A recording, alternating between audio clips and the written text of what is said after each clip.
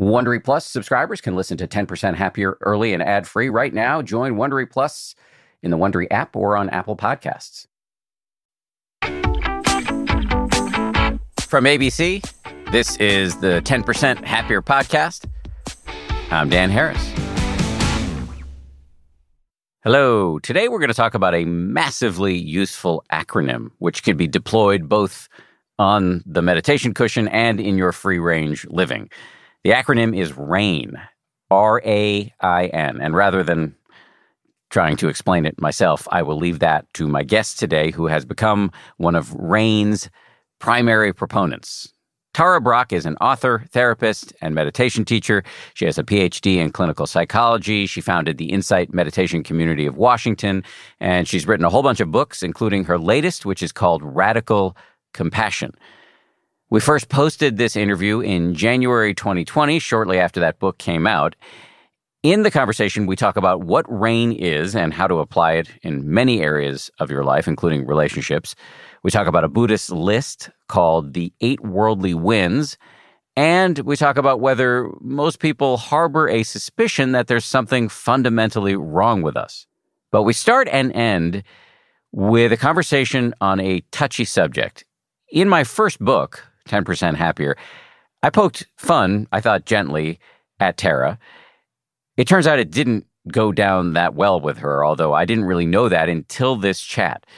I really respect how warm and open she was during this rather tricky discussion. Stay tuned until the very end, though, when we fully wrap it up. One thing before we dive into the episode, we would really appreciate it if you could take just a few minutes to do us a solid by answering a brand new survey about your experience with this podcast. We care deeply, as I think you know, about our listeners, and we're always looking for ways to improve. So please go to 10%.com/survey. We'll put a link in the show notes. Thank you in advance. Okay, here we go now with Tara Brach. Nice to see you. And you. I think this is the second time we've met. The first time we met, in my memory, was backstage at some meditation event. And I remember being a little hesitant because I saw you there, and I thought, I made fun of her a little bit in my book, and I didn't know how it was going to go. But then you gave me a big hug. So where are we with that? Are you mad at me for teasing you a little bit? It was actually a really great experience for me because, you know, it's fame and disrepute. And, you know, and you made fun of me some, and you also appreciated the thing that most mattered to me, which is the practice of RAIN. Yes. And I figured, you know, I can survive this. Well, I've talked about this a lot on the show, so my apologies to folks who've had to hear me hold forth on this too much. But I got do you know what a 360 review is? Have you ever heard of that? Yeah. So I got one, and basically all the people many of the people in my life anonymously commented on my strengths and weaknesses. And one of the weaknesses was being judgmental. You, I think, were really an early victim of mine on this score in the meditation world. So.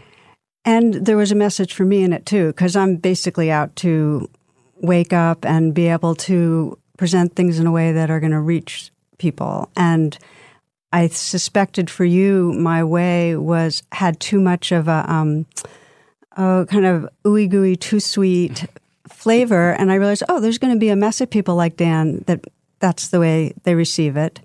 And I think as we keep growing, we just get more flexible in ways we present things. So there was room for that.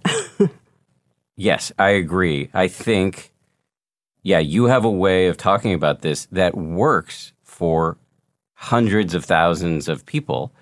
My way of talking about it or thinking about it or acting it out in the world is very different. And that's the importance of having many folks out there talking about the Dharma.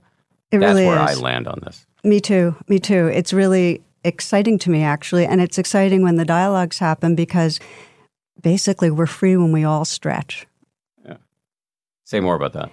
Yeah, the more, first of all, as a teacher, the more flexibility I have in how I present things and the more sensitive I am to the different ways people receive things, the more effective I can be. And as a practitioner, for instance, this morning I was talking to my husband about a book that right now I'm rereading for the 20th time, and it's I Am That by Sri Nisargadatta. And it's a book about non-dual reality, about seeing how really constantly looking at how am I getting identified right in this moment, like really seeing past the coagulation of self and recognizing, okay, I'm not this particular personality, I'm not this body, and recognizing a larger sense of beingness. And so we were talking about that, and then I just said, that is fantastic when my mind is quiet enough. But if I'm caught in some anxiety, for me to say, oh, I'm not this anxiety, actually is a subtle way of pushing it away. Mm.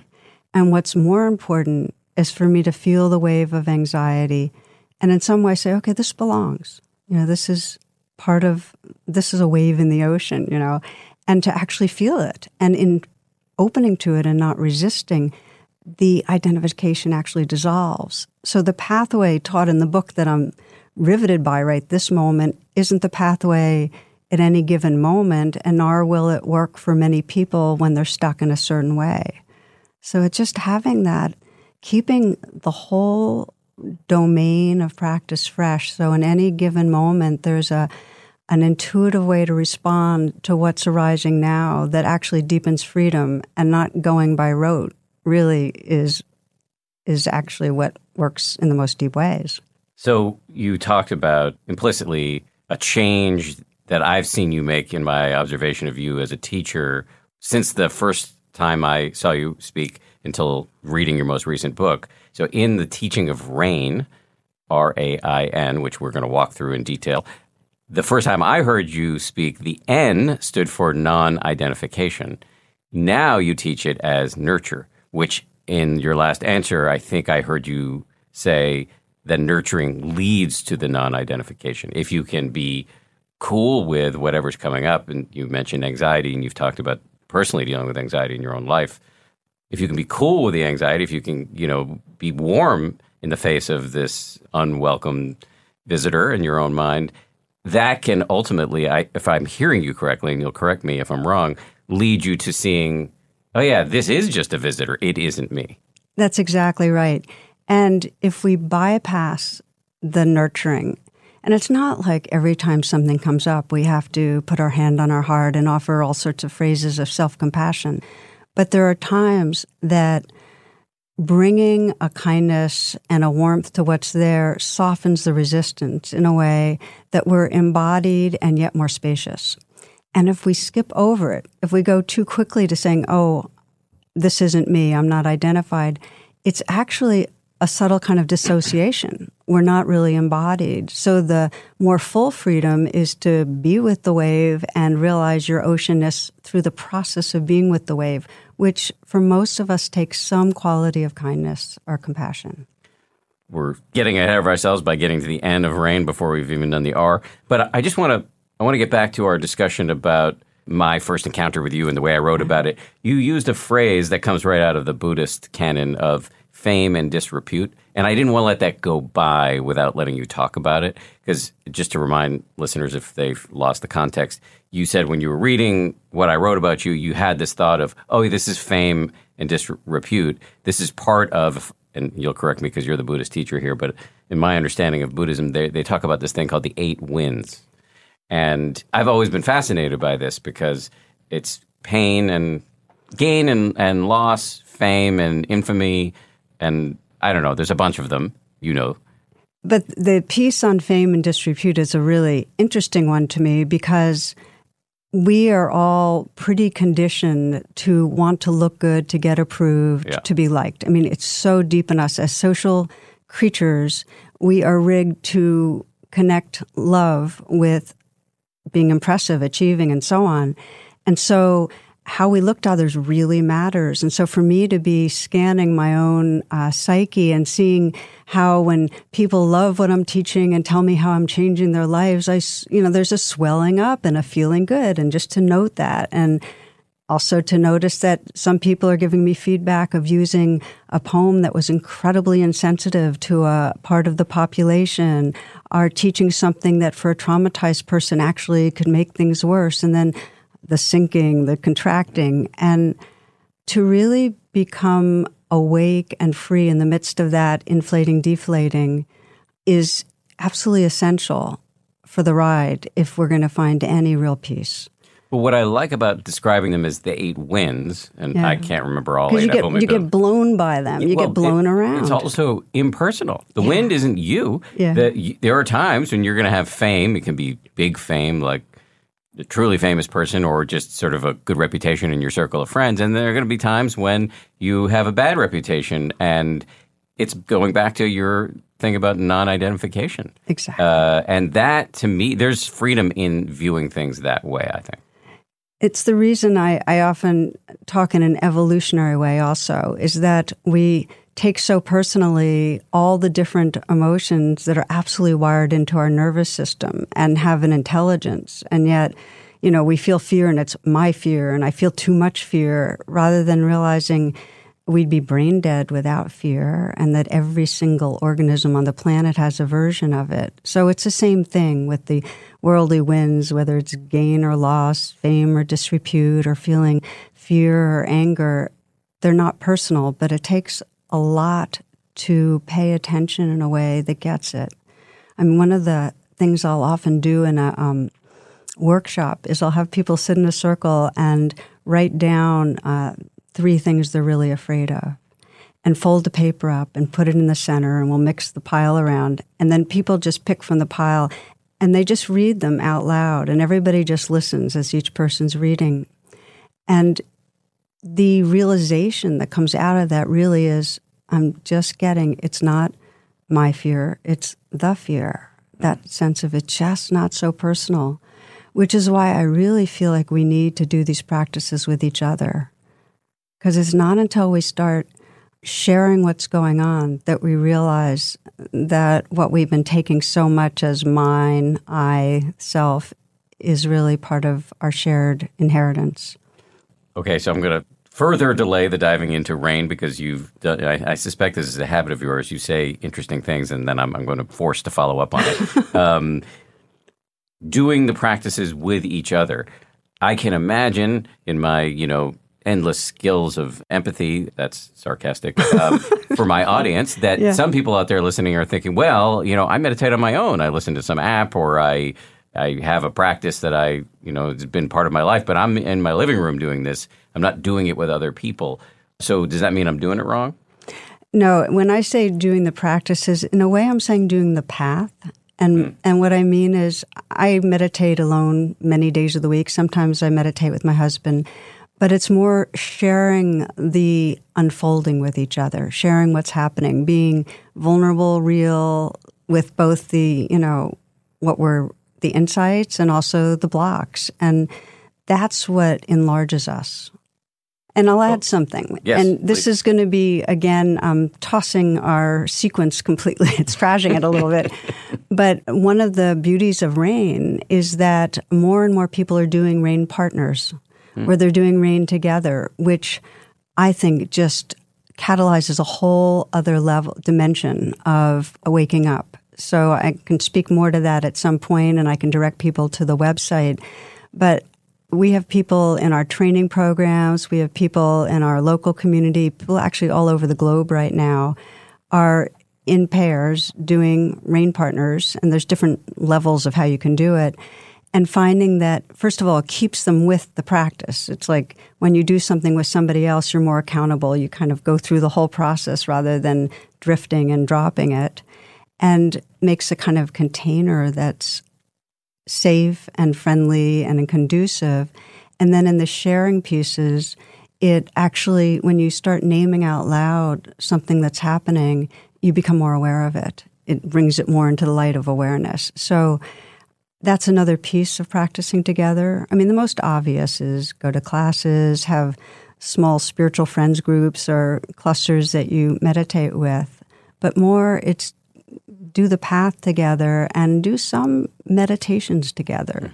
I think interpersonal meditations are they're going to be the wave of the future, because we spend a whole lot of time getting more intimate with our own heart and mind, but we don't practice intentionally how we speak with each other.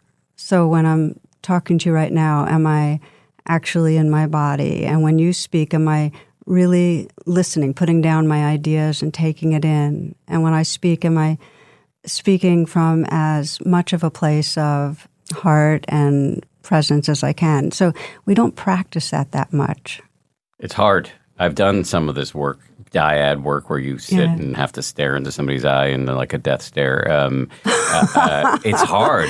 The resistant ones call it a death stare. Yeah, I'm the resistant one to everything. You just scale that through the rest of this conversation. Yes, it's really, really hard. And yet, actually, I did find that it somehow reduced for me this sort of sitting there in the aforementioned death stare with some stranger. I actually think the first time I ever did it was you made me do it at this event I went to that I ended up writing about. And I was so mad at you. I didn't know you, but I was really mad at you for making me stare at this nice young woman who was sitting next to me who I didn't know.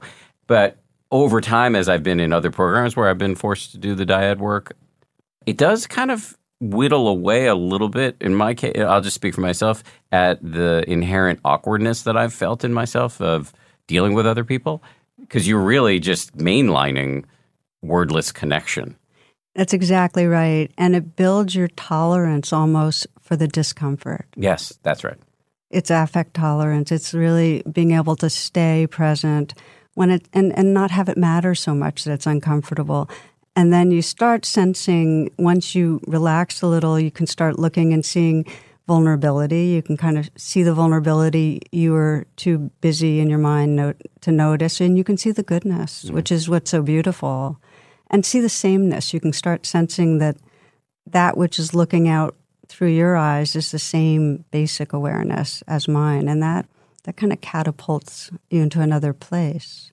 But just to say, when I talk about rain partners, that's actually not a eye-gazing process. People do it on the phone, and they do it online, and they do it in all different ways. It's more has to do with moving from an inner kind of contemplation to sharing, to inner to sharing.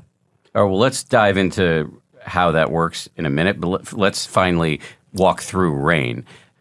As discussed, I had never heard of rain before I heard you speak at an event here in New York City, and it really is a profoundly useful schema. I don't know, acronym, whatever you want to call it. So can you just talk through your history? How did you – I think it was Michelle McDonald who came up with it, the great teacher Michelle McDonald, who's never been on the show. She came up with the acronym, and then Michelle came up with the acronym, probably early 1990s, and I began using it then and loved it.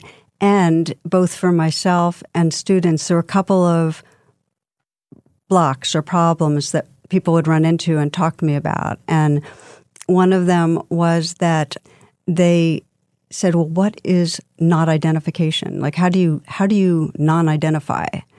And I had to explain that non-identification is actually the fruit of what happens. It's like you pay attention in certain ways on purpose, and then the fruit of that is this realization of, oh, I'm not that.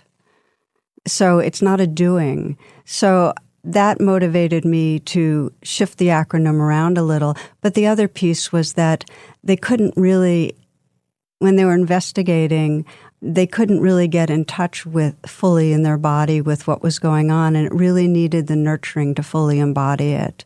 And so compassion was the missing piece. You know, if we think of awareness as having the two wings of mindfulness or seeing clearly what's here, and compassion, holding it with kindness, we need to bring in that wing of kindness, not just as a kind of background mood, but in an explicit way, because we are so programmed to actually be turned against ourselves. So it does need to be explicit. So one of the, there's an attachment therapist, Luis Cozzolino, and he says that it's not the survival of the fittest, it's the survival of the nurtured. Survival of the nurtured. Yeah. And so learning a pathway to self-nurturing, and it doesn't have to be I am sending messages to myself to nurture myself, or I'm right now touching my heart. It could also be the pathway to nurturing could be by imagining and sensing nurturing from some larger source. But finding some pathway to feeling nurtured helps to actually soften the self-identity. It actually allows us to relax and open and sense a larger belonging. I'm feeling a little bit like a failure as an interviewer because we still haven't done the R of rain. We've talked a lot about the A. Okay. So this is the background to how come I shifted the letters. But here's how the letters go. The R is recognize. And that simply means that when you're in some way in reaction and suffering, you pause and notice, okay, something's going on. It's an attentional, okay, something's here going on. What's going on here? So you recognize what's happening. And the A is allow, which means rather than what we typically do, which was we go into fight, flight, freeze. In other words, we in some way try to fix it, change it, ignore it, judge it. We do something. It's like a pause where we say, okay, just let this be here right now. I use the language of yes, saying yes to what's right here. Not yes, I like it, or yes, I want it to always stay here. But yes, this is the actuality of the moment. This is truth-telling. So yes, let's let it be here. That's recognize and allow. That creates enough of a pause or a space to actually deepen attention. Then we kind of make the U-turn and we begin to investigate. I see. So you have to kind of pause the action and then you make the U-turn. That just means instead of moving into the reactivity, you go from that pause to, okay, so what's really happening? If recognize is the first step, the third step, which is investigate, is saying, okay, what's really going on? Let's recognize even more deeply. And do you imagine people doing this on the fly, like in the middle of a conversation? If I start feeling that I am anxious as I'm talking to you, would I do the rain while I'm maintaining the conversation with you? And is this also a formal meditation practice? Both. Yeah. And so once you've kind of got in your cells the sense of how it works, and it can become very, very like a light rain. I feel like I'm doing a light rain a lot. Yeah.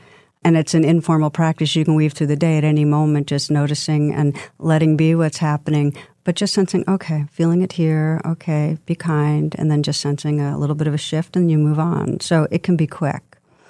So now there's a few things with the investigating that are always misunderstood and really important to know. And that is, it's not cognitive, or at least 98% it's not cognitive. 98% it's really getting somatic. It's you're investigating and bringing the attention to feeling the throat, the chest, the belly. You know, how is this experience expressed in my body? So the investigation isn't, oh, I bet my mother's always saying mean things to me because X or Y happened in her personal history. The investigation is, oh, what is anxiety actually like? It's a tightening in my chest. That's right. What is this? How is it showing right in this moment? Now, there are some skillful ways that can support that are investigating. Like if I'm in a really bad mood, I'll sometimes ask myself, well, what am I believing right now? And generally, I find, I'm believing that I've failed in some way, that I'm falling short, that I'm not okay, I'm not enough, or I'm believing that somebody else isn't liking me, whatever. But seeing that, bringing that into consciousness actually helps get back in touch more directly with what's happening somatically. So that can be a useful piece. Another part of investigating I like is, let's say I'm feeling anxious in this interview and I pause enough to say, well, how is that anxiety really expressing even in my face? You know, if I could, and just let my face take the tightness of the feeling and let my body kind of, so when I'm guiding people in workshops, I'll actually get them to sculpt it because we are so, sculpt it. Yeah, with their bodies and their face, like actually let their bodies and face take the full expression of the mood they're feeling. And the reason why, Dan, is that most of us are pretty dissociative from our bodies, and it takes some intentional extra kind of fine-tuning to really draw the attention fully to what's going on. And if there's been trauma, it's really, really hard. And so there might just be, instead of going into the body, with trauma, I really encourage people to go right into nurturing, to not even do the sequence of rain, to nurture first and find the pathways to self-soothing, to safety, to, get the parasympathetic going and calm down before they actually do the the real somatic investigation. And that can be for weeks or months. It's not that useful if there's trauma to go right into investigating. Why not? Because you can re-traumatize. Unless there's sufficient stability and resilience and safety, going in right to where the feelings are can overwhelm, and then you just have another round of feeling powerless and unable to deal with it. So you want to take the time to do other styles of meditation that are more loving kindness, the nurturing domain, in order to build up enough sense of resourcefulness to then do the kind of investigating and unpacking that Rain does. Now I think we find ourselves back in order on N. So we did it. We've done. I think there's a reason, energetically, intellectually, we kind of leaned into N early and are now coming back to it because it is so important. So we started with recognize, just seeing clearly what's happening. A, allowing or accepting. Yep, it's not saying I'm psyched that I feel anxious right now. You're just saying this is the truth. I is investigating. Again, that's not a cognitive process most of the time, although, as you described, one can skillfully use thought to direct you to the direct experience, but it is more of a sort of feeling what's actually happening in your body. And then we land at N, nurturing. And there's a couple of final pieces on investigating that actually set the grounds for nurturing that are really powerful that I like to teach about, which is there's certain questions you can ask yourself, like, how does this place want me to be with it right now? Like if I'm feeling hurt or if I'm feeling shame or I'm feeling anger or whatever, how does this place want me to be with it? How does the anger want me to be with it? Yeah, or how does the fear or the shame want me to be with it? Or another way of saying is, what does this place need? What does it need right now? Because nurturing is really a response to vulnerability. And when we investigate and finally contact, we're vulnerable, where we're afraid, whatever it is. If we really feel it, there's a natural upwelling of tenderness. And that really is the dynamic of compassion, which is compassion's a response to feeling the vulnerability. So investigating gets you in touch with the vulnerability, and those questions help you do that. What does this place really need right now? And often I invite people to ask that and put their hand on their heart at the same time, the kind of thing that would have freaked you out a number of years ago and still might get you like that. So for the part of the population that is drawn to it, you're actually beginning to create a kind of nurturing atmosphere even when you ask that question. And then that question will invite forward what's needed. And for one woman, I wrote about this in the book, who is really afraid of a CEO in her organization. And she'd go into meetings and have brain freeze. And she was a really qualified, brilliant woman, but his temperament intimidated her. And so I had her doing Rain before she'd go into the meeting. And she got to that anxiety, and she felt it. She felt the clench in her chest. And then she asked, well, what do you need? And the anxiety basically responded, I need you to be okay that I'm here. Just to let it be okay that I'm here. So she just sent the message, it's okay. This belongs. It's okay. This belongs. And there's a real power to the message, this belongs. Because in the moment that we say this belongs, it's metaphorically, we become the ocean that has room for the waves, rather than another wave fighting a wave.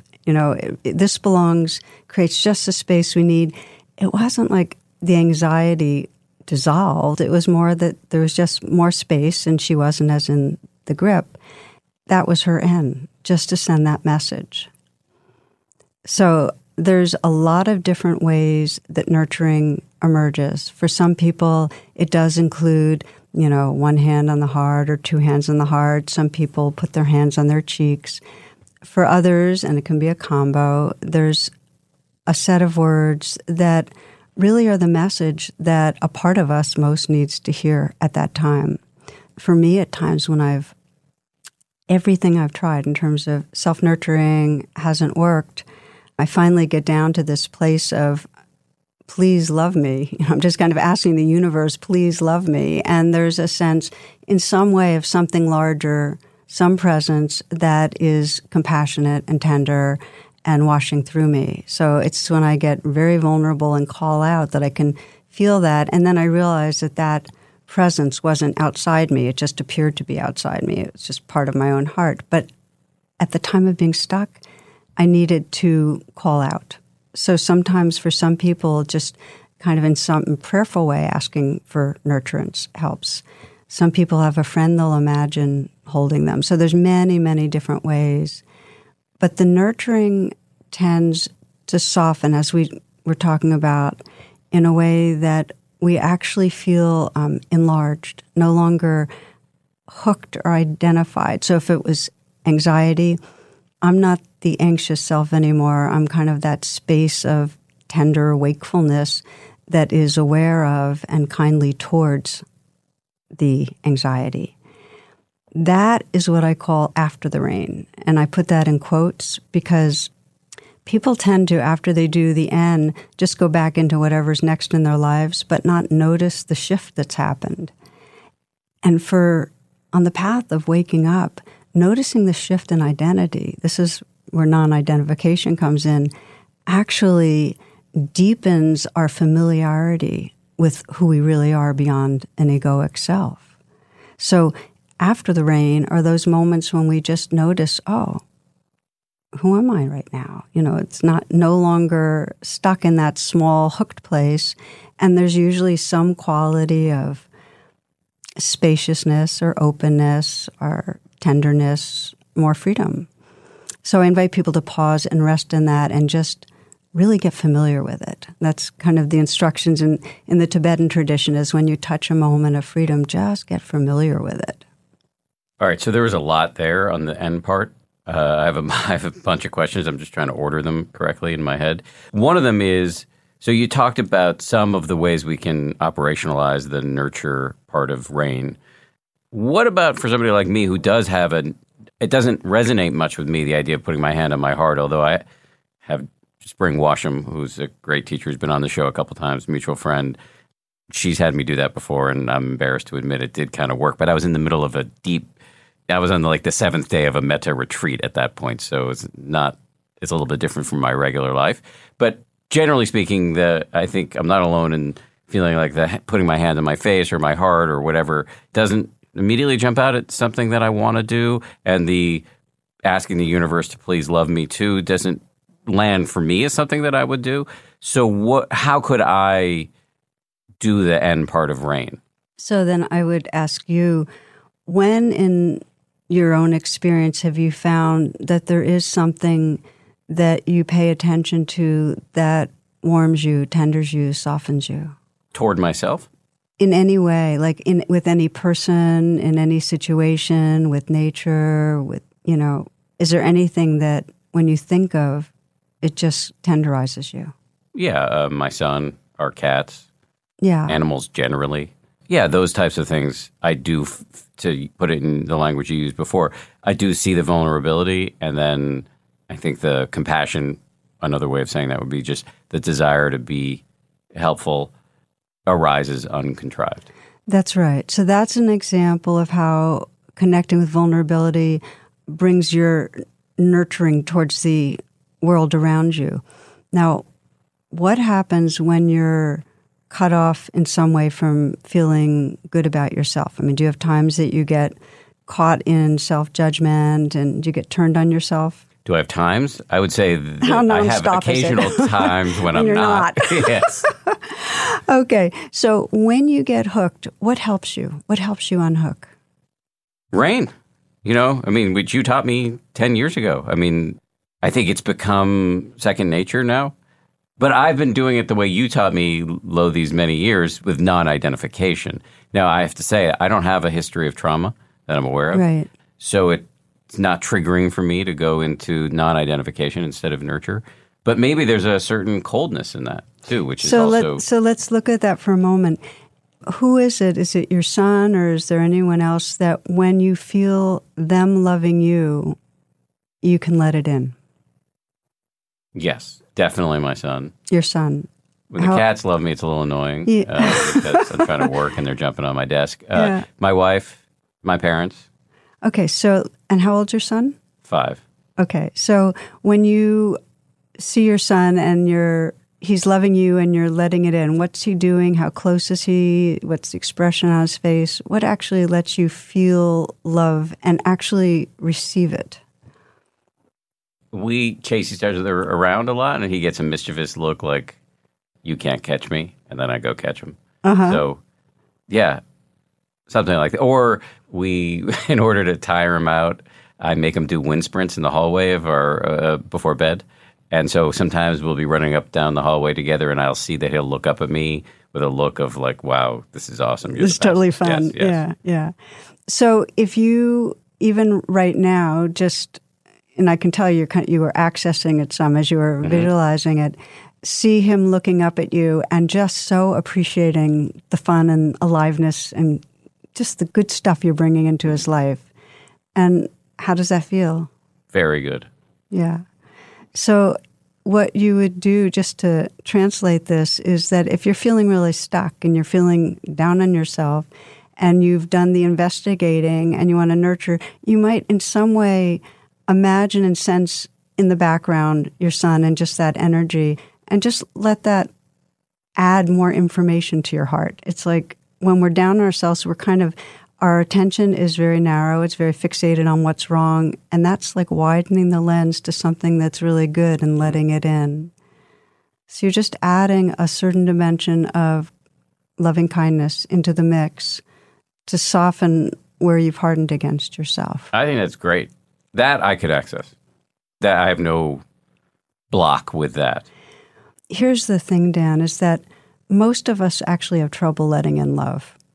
Like, most of us have very limited number of people that we can even begin to let it in. And even the people we think we let it in, we don't, in a very physical, somatic way, actually let our body get washed over. It's just not what we do.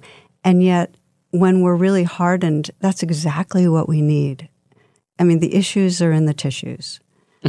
They really are, And, for most of us in our parenting, there was we might have had great parents, but there was some lack of really being seen or really being unconditionally, tenderly embraced. And we all need that. So to the degree there was a lack, there's a kind of spiritual reparenting that we're doing with meditation that actually helps us to process that so we can inhabit our wholeness.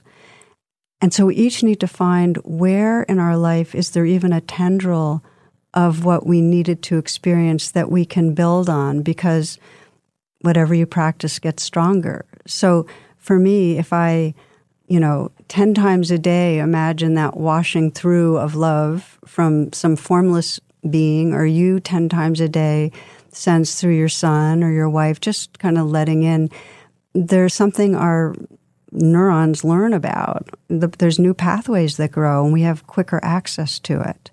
And in a sense, then, by channeling that look my son gives me when we're running down the hallway, I'm teaching myself through him how to provide this for myself. That's exactly right, because we're using a bridge. I mean, in some way, we're using wherever it comes through in the universe as love, we're using that. But ultimately, it's inside us and everywhere, and we're just trying to access loving kindness in as direct a way as we can. I'm going to see if I can unpack that, because I think what you just said is interesting. I want to see if I can restate it.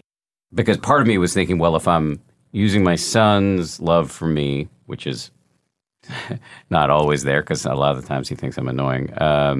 But in those moments where it's really obvious that, there's a lot of love in the room or in the hallway right now, part of me was thinking, well, that's external. That's not me having love for myself. But you're, I think, saying, well, love is just sort of a force in the universe. However you get it into your tissues is fine. Right. And there's no self-loving a self, really. I mean, we're just accessing love, and it appears to come through. Our minds make it that it's your son or yourself, or I might call the beloved of the universe. And it's all just, those are ideas. The thing we know is that there's some tenderness that's vast, that's really, my sense, is the source of who we are, that we're coming home to. And so use whatever pathway you use, because you're not going to get hooked on those images of your son. In fact, the more as you use that, you'll find yourself receptive to love from many sources. And, here I can do something that'll totally get to you, which would be, I walk in the mornings and I'll often pause and see a tree and say, "We are friends." I'll just use the phrase, "We are friends." And it brings the reality of an affinity with, I just read The Overstory, which was fantastic. It's a Pulitzer Prize winner about trees and connectedness. And I do it now with people. I do, a clerk at the supermarket. I'll just mentally say, "We are friends." And all of a sudden, the reality of our interbeing becomes more evident. So I figure use whatever we can to open ourselves to something that's always and already here, but in our stress and our tightness, we don't notice. Comment and a question. Comment is, a quote is coming to mind from a previous guest on the show. I don't even know if we've aired her interview yet, but this person was telling me about something that a teacher said to her when she was complaining about how cheesy loving-kindness practice is. And the teacher said, "Well, if you can't get comfortable with cheesiness, you can't be free." Which I think is really, for me, that really lands. The question is, you said something like love is the source of who we really are. What does that mean? I knew that wouldn't go by unquestioned. Well, my experience is that when I'm not caught up thinking about a self, when I'm not inside thoughts about a self, there's a changing flow of experiences that's happening. And the sense of what it's all happening in is an awareness that is tender. In other words, it's awareness, it's pure awareness, but when that, and I'll use the ocean wave metaphor, when that ocean perceives particular waves, the natural response is tenderness. So that when I'm free from self-occupation, there's a natural love or compassion towards whatever is experienced. And that's what I mean by the source. It's when we're not identified in a fear-based way, there's a pure awareness that naturally responds with love. Much more of my conversation with Tara right after this. This show is brought to you by BetterHelp. I got to tell you, I feel so much better when I talk about my anxiety instead of keeping it bottled up. There's an expression that I first heard from the great researcher and also Zen practitioner Robert Waldinger: never worry alone. Our temptation many times is to keep it bottled up, but the data really show that the people who do the best in life, who live the longest and are the happiest, have strong relationships with people with whom they can talk about whatever's going on in their lives. And for me, therapy is part of that. If you're thinking of starting therapy, you might give BetterHelp a try. It's entirely online, designed to be convenient, flexible, and suited to your schedule. Get it off your chest with BetterHelp. Visit BetterHelp.com/happier today to get 10% off your first month. That's BetterHelp, HELP.com/happier.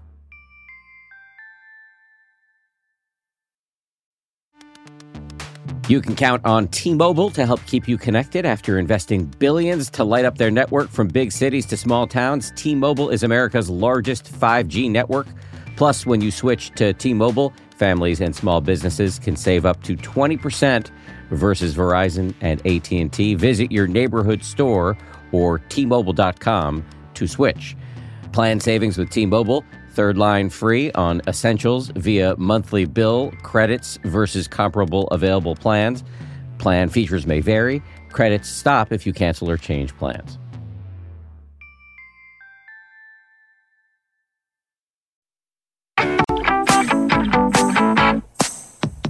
You have a PhD in psychology.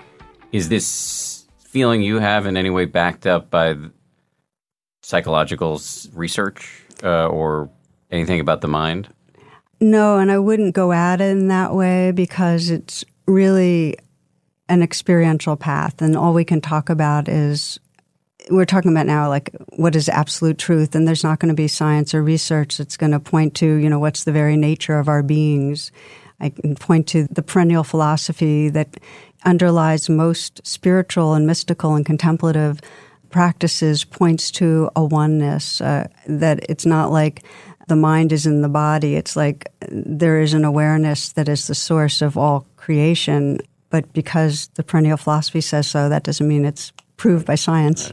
But even the Buddha said, look, I'm going to say a bunch of things. Don't take it on face value and come and see for yourself. Exactly. Ehipassiko. It's really just to keep turning the attention to what's right here in the present moment and to what's experiencing what's here in the present moment. And to have the intention to do it with kindness makes it a lot easier. So for me, I get that there is this awareness that's beneath all of, it's, I don't know if that kind of spatial positioning makes any sense, but I know I'm having thoughts and most of them are self-centered, but that if I dip below that level of discursivity, there's this pure awareness of whatever. I can hear the sound of my own voice right now. I can see you involuntarily, right? There's this awareness that just undergirds whatever's happening in my mind. So I get that, but that awareness is naturally tender, I get a little lost on. My experience is that when I'm not caught in fear and grasping, in other words, not identified with the self, then when awareness encounters something, in that encounter, the natural response is a sense of we and a sense of care. Connectivity. Exactly. Everything's connected. Yeah. And there's if you look at the development of the species, if you look at human evolution, our brains are designed to perceive separation. We're designed to experience a self in here and a world out there, and the primal mood of the separate self is fear. I mean, the fight, flight, freeze comes out of that. And so for millions of years, we were in these small groups and perceived other out there, any group that wasn't part of our in-group was, the enemy and bad and different and not as human as us. And in-group, there was growing sense of collaboration because that's one of our defining features. That went on for millions of years, and it's only been the last 10 or 20,000 years that we've expanded beyond kin relationships and felt a sense of we. But that's our trajectory. So this is actually what gives me hope, is that, and I ask groups a lot, I say, do you believe that consciousness is evolving? Because I'm curious to see what people believe, but I feel like the consciousness in our species is evolving from a sense of separate I, completely self-centered and reacting out of the limbic fears, to a sense of we that not only is collaborative, but actually cares, like you are part of me. I care about you not because you're over there, but you're part of my heart. We're part of the same essence. And I think that's the direction we're going as a species. And meditation facilitates it because meditation awakens the parts of the brain that need to be integrated and awake. So it moves us from kind of our limbic hijack place where we're really in reactivity to where we can kind of go meta to what's happening, become mindful of it, and respond with compassion. And there now is research that shows that meditation does wake up and integrate our brain in that way. And that gives me hope.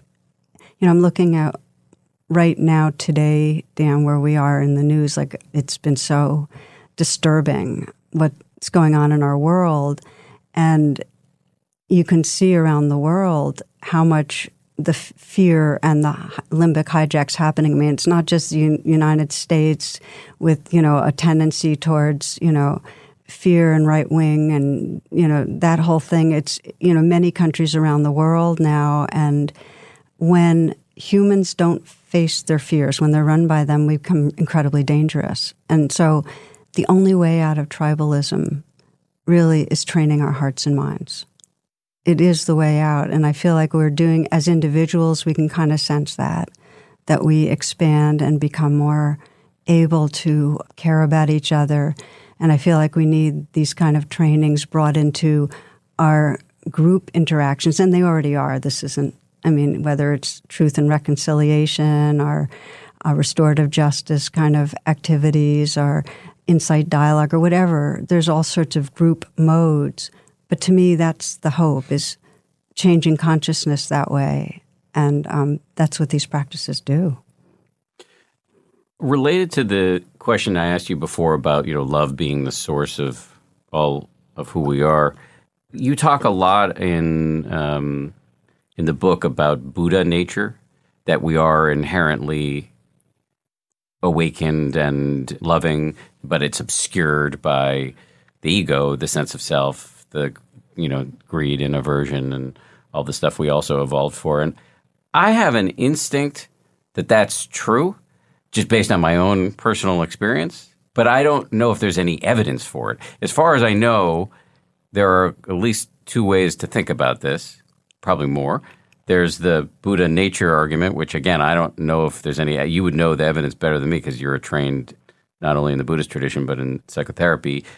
And then there's the two wolves idea, that we have a wolf of greed and hatred, and we have a wolf of sort of compassion and generosity, and the one that wins in that fight is the one you feed. So it'll give you a sense that you can train up the better angels of your nature, take them to the gym, as it were. And then there's also then the Christian view of original sin, that we're actually, no, fundamentally, that seems to be the spectrum, either fundamentally good to it's a mix and it's what you train, to fundamentally bad, and we can only get to the good part by accessing God. So I think I know where you are on that spectrum, but so what's your sense of where the evidence points? It's kind of what you asked before. It comes back to come and see for yourself that it wouldn't matter what belief system I have. And I'm not as interested in talking about a belief system. What is more primary? Is love more primary? I don't think that serves as much as saying, look, we've all had tastes of when we're more who we want to be. Everybody has. We know what it's like when we're caught and we act in ways that we regret, and we know what it's like when we feel generous or kindly or creative or joyful. We just know, and it's more, we feel more at home with our being when we're more who we want to be. And there are ways of paying attention that can cultivate that. So I'm ultimately much more pragmatic. We could get off the air and I could talk about the cosmology, but I don't think that's as useful.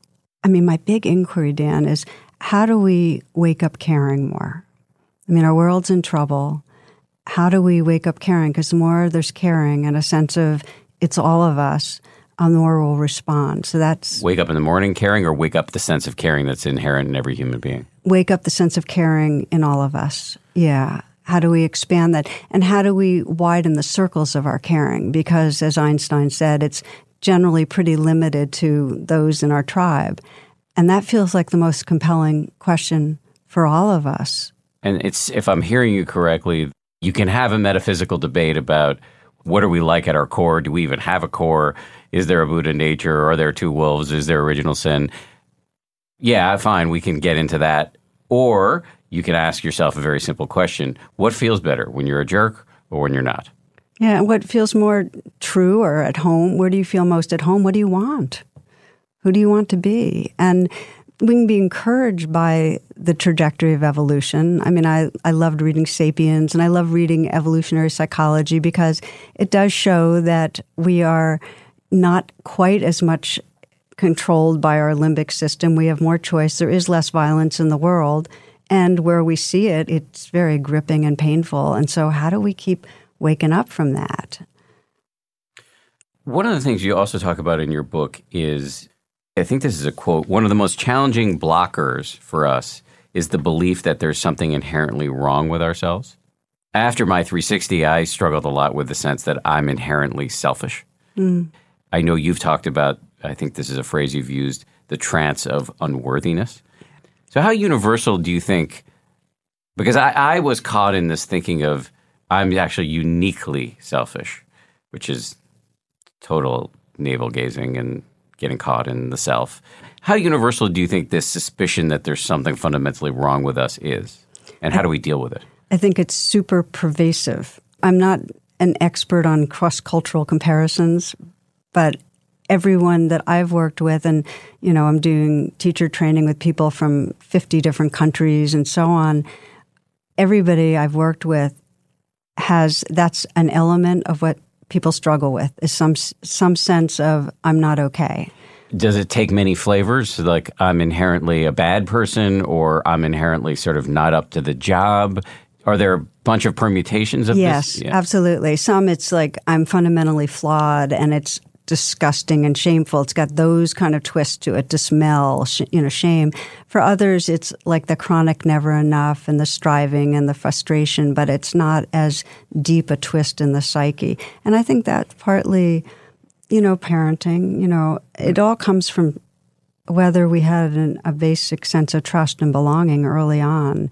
And so our culture right off the bat is a setup for not belonging, because to be part of anything, you have to meet these standards that are imposed by the culture, including have a certain kind of intelligence. I mean, we worship a certain kind of intelligence, and we have a huge percentage of our kids that go through school and they don't have that kind of intelligence, and they come out feeling like they're stupid. Mm. And that really saddens me. Well, that's just one level. Then we have the kind of body a woman's supposed to have, or we have, just basically looks, or we have the most insidious level of messaging from the culture, which is like racism, like this grouping of people is inferior. And that message gets sent through every institution to African Americans that you are less than, and that creates a huge, huge grip of something's wrong with me. So it's like Toni Morrison said, to be American means being white. Everyone else has to hyphenate. So all our non-dominant populations on some level are getting the message less than. So we get messages through the culture. We get messages through our parents, be this way in order for me to love and respect you. And we come out of that shaping a self that we hope will get as much love and respect as we can. But in that process, underneath, feeling like the who I really am is not okay. And for many of us, selfishness is the big one. I mean, that for me is the big one. Really? I thought it was, I had a sense that was a little bit more of a male thing. No, well, we're all androgynous in our own ways, but no, for me, it's the self-centeredness. Has been a big one. And because it's... You don't come off as self-centered. Well, thank you. That really boosts me. Okay. My self-centeredness is swelling like crazy right now. Right, that had the opposite effect. Yeah. So I'm so interested in that. You have some fundamental suspicion that like you're incurably selfish or self-centered? Well, because I do. I know that this ego by nature is selfish. I mean, ego by nature is concerned with ego. So what I've come to peace with is that ego is not the exclusive identity of what I am. And so if I can hold it with humor and kindness, I'm okay. Right. By the way, what I just said took decades. I got onto the spiritual path, and I was joined a Kundalini yoga ashram, and it had to be the most vigorous yoga around, and and I was one of these very vain yogis, because back then I was super flexible, and I was kind of like teaching it but showing it off, and I was up on myself, and of course I have a genetic disease that now I can't do yoga at all because my connective tissue is too loose, so it kind of swung on me, which was really interesting because I was so identified with being good at it. But then I got identified with being good at other things. So, but all along I started realizing how much underneath I felt shame at my sense of importance or pride or self-centeredness or whatever it was. And that's what got me to write Radical Acceptance, was this sense of being stuck in a self I didn't like. And Radical Acceptance basically helped me see how it was a trance that most anybody that is identified with their self doesn't like their self. Now, they might sometimes be on an inflated self-importance thing, but underneath that, there's doubt and shame. So if we have an identity with self, we don't like that self. And a part of the spiritual path is seeing that trance of not liking ourselves, and with wisdom and compassion, opening to something larger. But transcending the self, really. Transcending the identity, but the way it happens is by bringing kindness to the very feelings of shame or self-dislike. We're back at N. We're back at N. Yeah, that's why, for me, Radical Compassion, the book, it feels so central that any transformation we make requires cultivating a quality of self-kindness. Just to clarify for listeners, you wrote Radical Acceptance many years ago, and the new book is Radical Compassion. I just want to make sure people... Thank you. You should get them both. Just be clear, one was first. I have a phraseology that came to mind when talking about... This is my own phraseology, which you may not like given our differences, in terms of getting stuck in your own stuff and how that can have so many deleterious effects internally and then externally. The way I've been kind of thinking about it in my head is the view is so much better when you pull your head out of your... That's just the way I think of it. But I love that. I love that because the other side of it is when we're turned on ourselves, it feels horrible. And the way that I end up working my way out of it is, I'll give you an example. I got sick in my early 50s for about 6 years, and it was a spiral down. And I went from being athletic and, very vigorous to, really not knowing if there was a way out. I lost mobility. I'm much, much better now. Can you say what It had to do with the connective tissue disorder but I just went into a spiral of pain and fatigue and I just got worse and worse. So I'm telling you this because I would go through all these, I would feel miserable, but then I'd get down on myself for being a bad patient. Like, here I am irritable and I'm, impatient and just being down on myself for the way I was dealing with illness. And I would often go into what did I do to create this? So I turned on myself. And the way I started practicing, Dan, was I would see myself caught and I'd kind of name it, recognize and allow, okay, trance of unworthiness, shame. And I'd investigate it, and I'd feel just how painful it was to not only be physically miserable, but to be turned on myself. They call it the second arrow. The first arrow is that I was feeling miserable. The second is I was blaming myself for it. And when I could get really in touch with how many moments I have suffered from being down on myself, and just think of the landscape of your life and think of how many moments, instead of appreciating somebody else or the mystery of the night sky or whatever it is, there's been that self-oriented, down-on-self feeling. It's a real deprivation of life moments. And so when I could get in that honest recognition of the suffering of being down on myself, that's when I'd start getting tender. That's when I could then say, oh, I'm sorry. I care about this suffering in some way. And that would be it. As soon as I could really directly contact the vulnerability and offer kindness, I was no longer living inside that bad self. But is there a schizoidal thing of offering? You said this before. A self can't offer kindness to a self, or I think you said something along those lines. How does that work? I'm saying I'm sorry to myself? In a way. What's happening is you've investigated and there's contact with the suffering. So awareness is contacting suffering, and you kind of get enlarged when you can see something directly. And that's the whole power of mindfulness, is once you recognize it, you're no longer as identify with it, you're resting in a larger awareness. And when awareness directly sees the suffering as suffering, not, well, I deserve this, or, well, you have it worse, but ouch, this hurts. When awareness gets that, then there's a tenderness that emerges. And then when that tenderness is expressed, and you can just use the vehicle of words, oh, I care about this suffering, the I is really coming from a larger place. It's almost like awareness is offering care. And I often think ultimately when I'm meditating, one of the ways I kind of wake myself up is to say it's not like I'm meditating. Awareness is meditating. I mean, awareness is speaking right now. Awareness is experiencing this moment. But it feels like a self for a while. And in the vernacular, we say, I'm offering myself kindness. But by that moment, the I is really resting in a larger space of awareness.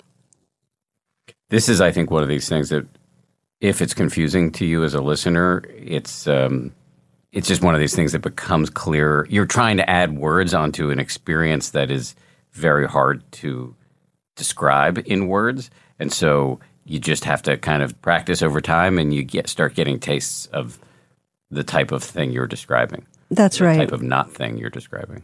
Well, what it is that there's a sage that was once, people would bring him their troubles, and he would swear them to secrecy and say, okay, I have just one question. And his question is, what are you unwilling to feel? And when we investigate and actually start to touch what we're unwilling to feel, touch into that vulnerability, directly contacting what we've been pulling away from actually frees us up. It's like when the resistance is gone, the demons are gone, So there is more space, and it actually becomes more natural to offer care from that space. So you can actually feel it. So it's getting me thinking about, part of your book has to do with fear. You write about fear and bringing rain to fear. Mm-hmm. And that leapt out at me because I've had panic attacks. Quite famously or infamously, I had one on television, but now I get them in elevators. So I've been walking a lot of flights of stairs recently because I had one, a bad one, about 6 months ago, and it kind of messed me up. And I was reading a book recently by a guy named Barry McDonough. It's called The Dare Response. He's got his own. Dare is his rain. Mm-hmm. And I don't know if I'm going to be able to reproduce it, but part of his, I think the R is run toward it. And I've been practicing this in elevators. His attitude, and I think it might be a little bit at an oblique angle from nurture, but his attitude with panic is say to yourself, bring it on.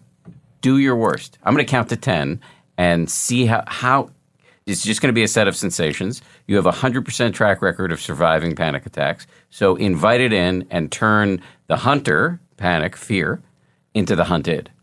And I have found that to be, in my early explorations, really interesting. Tell me how it goes for you, because it fits in with, a lot of desensitization modalities are just like that. You turn towards it. You usually do it gradually, ratchet it up. But it's like, if a dog's running at you, whistle for it. If it's racing towards you, it's like in some way you're reversing your conditioning, and the conditioning has locked into place the panic.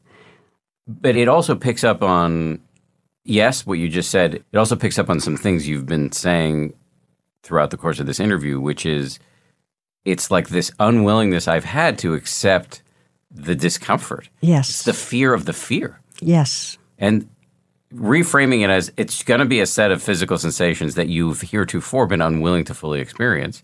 But if you not only have a willingness to experience it, but you're inviting it in, saying, come on, let's do this. If I'm going to have a panic attack, let me just feel it instead of feeling the tiniest little bit of it and then it's spiraling out of control from there because I'm just unwilling to. I literally the other day I got stuck in an elevator in my own building.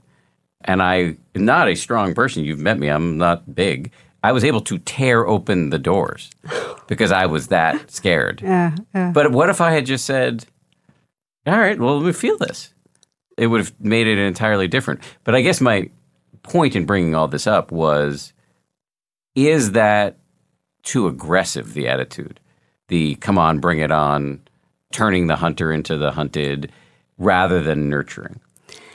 First, I don't think of them as either or, and it's really case by case. For some people, that's exactly what's needed in some way to just fully inhabit your confidence and courage and just go at it is actually the energy that can undo the old conditioning. For another person, it could lead to a panic attack that would increase the feeling of trauma. And for many people, surrounding it with nurture, and nurture again can be something, a message in, look, you've done it before, you can do it, you've got it's the message that our heart and mind needs in the moment. And I think of the same thing with loving kindness, that there's not a loving kindness practice. It's whatever way we pay attention that in some way wakes up our heart, opens our heart, softens our heart, gives us courage. So for you, it sounds like it could be a real match. Yes, for this particular situation. Yeah. So another thing in your book is, and again, this is probably phraseology I wouldn't use, but nonetheless is meaningful to me, which is discovering your deepest longing. Can you talk about that? Yeah. One of the stories I tell in there is of a palliative caregiver who reported that the greatest regret of the dying was, I didn't live true to myself.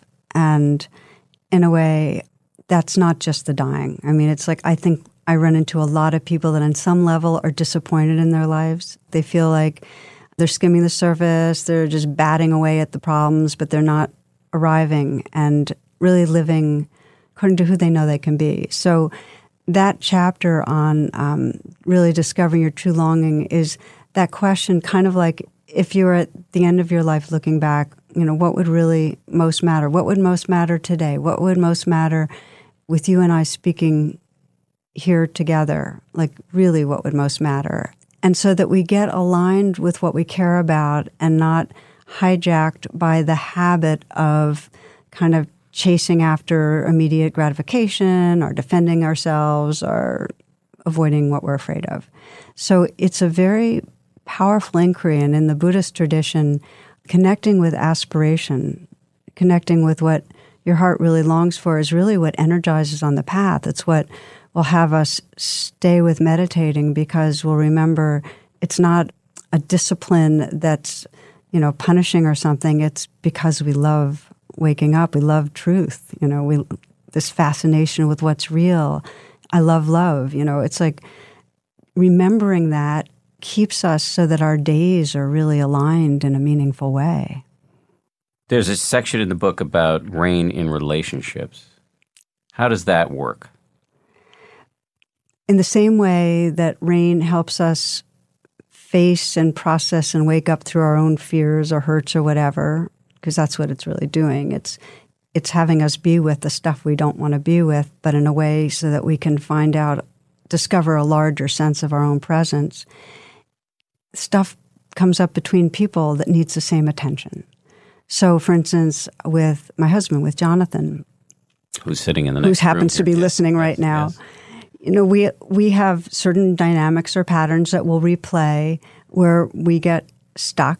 And one of our practices is we'll do the timeout, the official timeout, where we each do rain inwardly in our own way, where we'll feel where we're caught, sense the beliefs that are going on, breathe with it, bring care to it, just hold it ourselves so that we're not speaking out of a stuck place.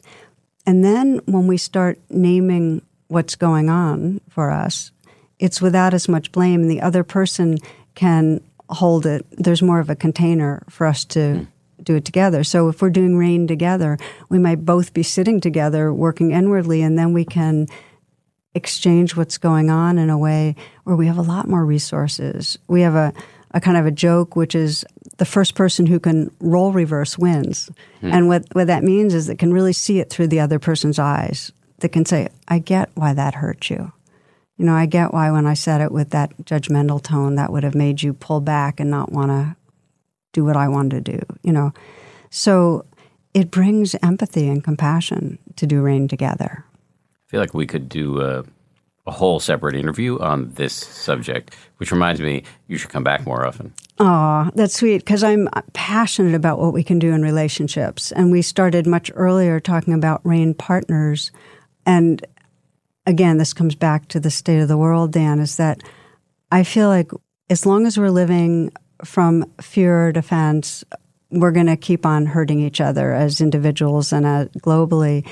And learning to do these kind of practices with each other creates a sense of we that then ripples out. And so Rain Partners is really powerful for that, because then you can start moving through the world. And one of my favorite lines, and this is from Ruby Sales. She's a civil rights activist, older woman, icon. And she has this phrase, where does it hurt? She brings it to white America, the white America that's most caught in the grip of racism, and asking, where does it hurt? And she senses a kind of a sense of meaninglessness and spiritual pain in certain segments of white America. But moving through our lives and being able to see somebody who's in some way just see, where does it hurt? And one of the metaphors I love the most is if you imagine walking through the woods and seeing a dog who's by a tree, and you go to pet the dog, and the dog lurches at you, like fangs bared and so on. And then, you get angry at the dog, but then you notice that the dog's paw's in a trap. And then everything shifts. And you don't necessarily go really near the dog because it might be dangerous, but your heart is shifted because you see that the dog's suffering. If we can learn to move through the world, and when somebody acts in ways we don't like, instead of locking into our judgment, fight, flight, freeze, in some way ask, where does it hurt? The world would be a different place. Really would. Let me say one final thing. I've realized I've actually had some anxiety during this interview. I kind of landed on me midway through why it was, and I think it was that you described that I hurt your feelings, and that made me feel bad. So I want to apologize for that. Wow. So I'm going to slow down here because mostly I feel touched, and I want to say thank you. Thank you for coming on the show. Yeah. No, there's something beautiful about, I wasn't even going to go there. I wasn't going to bring up the past.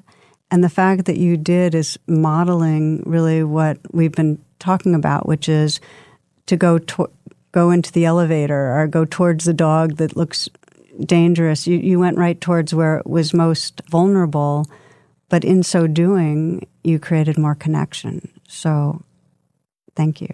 Well, here's the beginning of an ongoing relationship, I hope. I'm on for it. Thank you.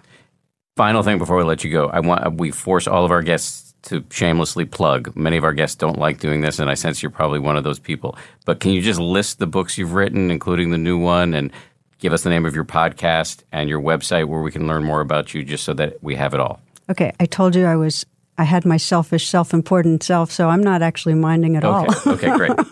No, in fact, I'd love to invite everybody to tarabrach.com, and that's my website, and I have a weekly podcast that I give a talk Wednesday night in Washington, D.C. area, and you can download it from my website, or you can go onto Facebook and downstream and just become part of live stream, become part of the weekly event. So that's one thing. The books are Radical Acceptance, which was 2003, which is really how to really see the trance of unworthiness and wake up out of that. True Refuge, which was 2013, which is when I got really sick. And how do you find a way to face when life is most difficult and find peace and joy and freedom in the midst? And then most recently, Radical Compassion, just a few weeks ago, which is really learning to love ourselves and each other into healing. And it's really for the rippling out for our world. So those are the primary things to plug right now. We'll put links to all of this in the show notes. So if you didn't have a pen out, don't worry. It's right there on your phone. Thank you again for doing this. Thank you. Pleasure. Totally mine too. Thank you. Thank you again to Tara. That conversation was well worth reposting, I believe.